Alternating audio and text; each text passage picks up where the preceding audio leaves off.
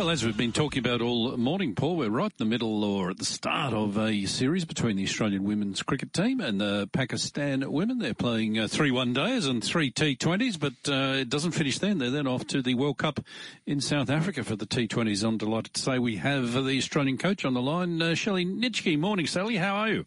I'm good, thank you. Thanks for having me. Oh, not at all. We had the first of the games yesterday, a little bit affected by weather, Shelley, but obviously a standout game for a couple of reasons. Meg Lanning returning and Phoebe Litchfield making a bang in her Australian debut. Yeah, it was fantastic, I think, to see Meg back and out there enjoying herself and obviously making some runs. She slotted back in quite nicely. And to see Phoebe go out there on debut and bat like that, and what was a little bit difficult conditions to bat in at the start, particularly with a bit of weather around, and the pitch was not easy to get in on. So to watch her play like that and see the game through for us was fantastic. Tell you what, things are going to get hard for you, Shelley, when it comes to selection times. Alyssa Healy's got to come back somewhere into that side, and every time we see someone on debut, they just impress. That must be one of the hardest parts of your job, picking a starting 11 plus touring sides as well.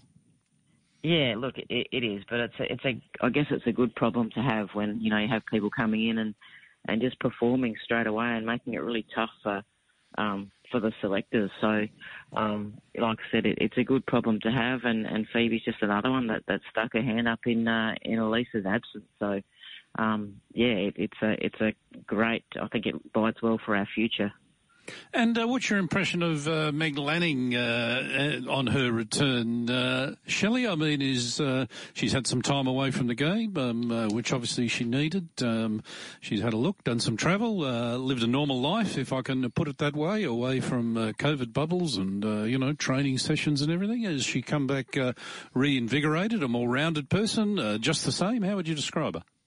Oh, I think on the surface it's Meg's still the same, but I think she's probably just had a bit of perspective and she's a bit more relaxed, and I think she's just really wanting to enjoy her cricket a bit more and I guess make sure she gets a good balance on tour, because that can be a tough thing, especially as the captain. There's a lot of other stuff that goes on outside the game time.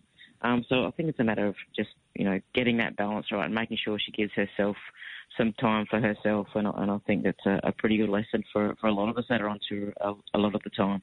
Oh, absolutely. There's a big world out there, and you've got to be part of it. The one good thing, I suppose, about her absence was that it gave people like Talia McGrath a chance to do some captaincy as well. That's right, yeah. So Talia was able to, she was the vice captain for Elisa in India, and then ended up captaining that last sort of game and a half. So it gave her some exposure and stepped up into a leadership role, and she's in the vice captaincy role here whilst Elisa's injured as well. So it's provided an opportunity for her, and she's really stepped into that role and embraced it. And again, that's a really good thing to see, that people just coming into those sorts of roles as well and able to slot into them and with a lot of confidence. And we know Talia is a great leader back in her home state of South Australia. If you look through the names on the Aussie list, you've got Meg Lanning and Elise Perry and Beth Mooney and Alyssa when she's fit, and they've become household names. How does someone like young Phoebe Litchfield go when she comes into the side? Is she a little bit in awe of these players at first, or the fact that she's been playing in the WBBL for so long, does that sort of help her out, or is she sort of got to find her feet a bit?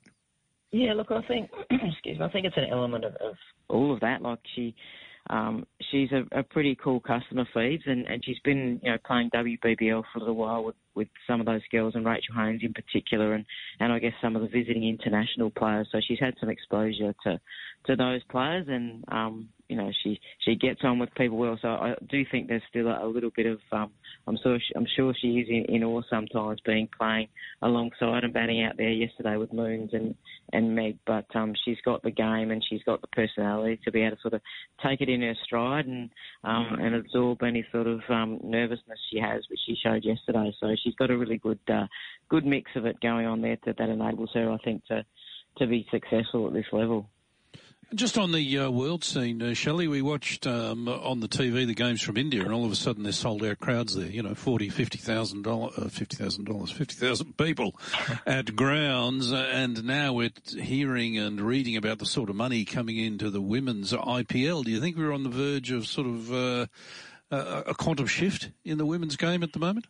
Yeah, look, I think we could be. I mean, the game itself, has been growing for the last few years and growing quite rapidly in both the standard and I guess the exposure that the girls are getting. But I think to see that over there prior to Christmas with the crowds and the following that the Indian girls are now getting, I think that's going to really give it probably another boost, to be honest. And with the women's IPL coming and some of the figures and that they're talking around that, I think it's going to give it just another boost to take it potentially to another level. So for the players that are involved at the moment, it's pretty exciting, and it's going to be interesting to see where it all goes. Shelley, are you getting used to life on the road? We've seen the women's team there at the Commonwealth Games, back at home for a summer.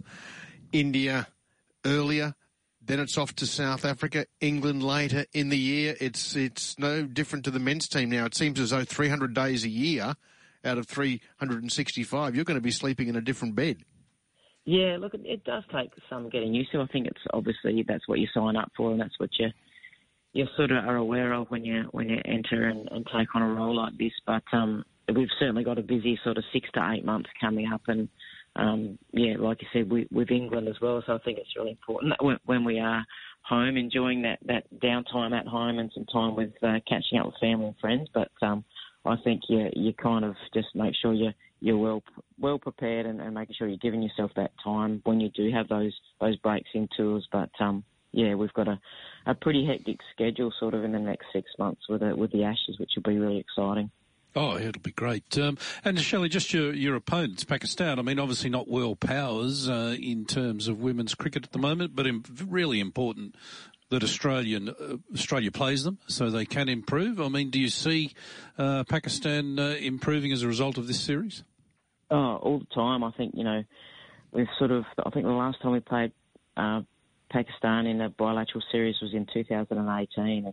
And I think every time we meet them, whether it's in a bilateral series or if it's a World Cup, they just continue to improve.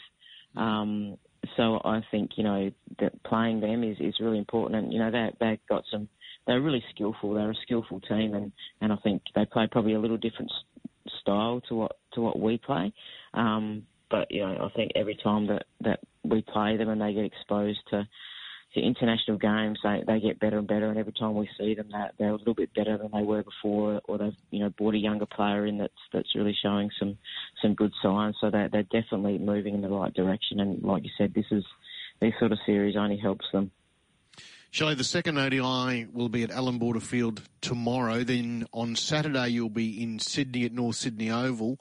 That's the third of the 50-over games, and then we move around the country a little bit for 3 T20s.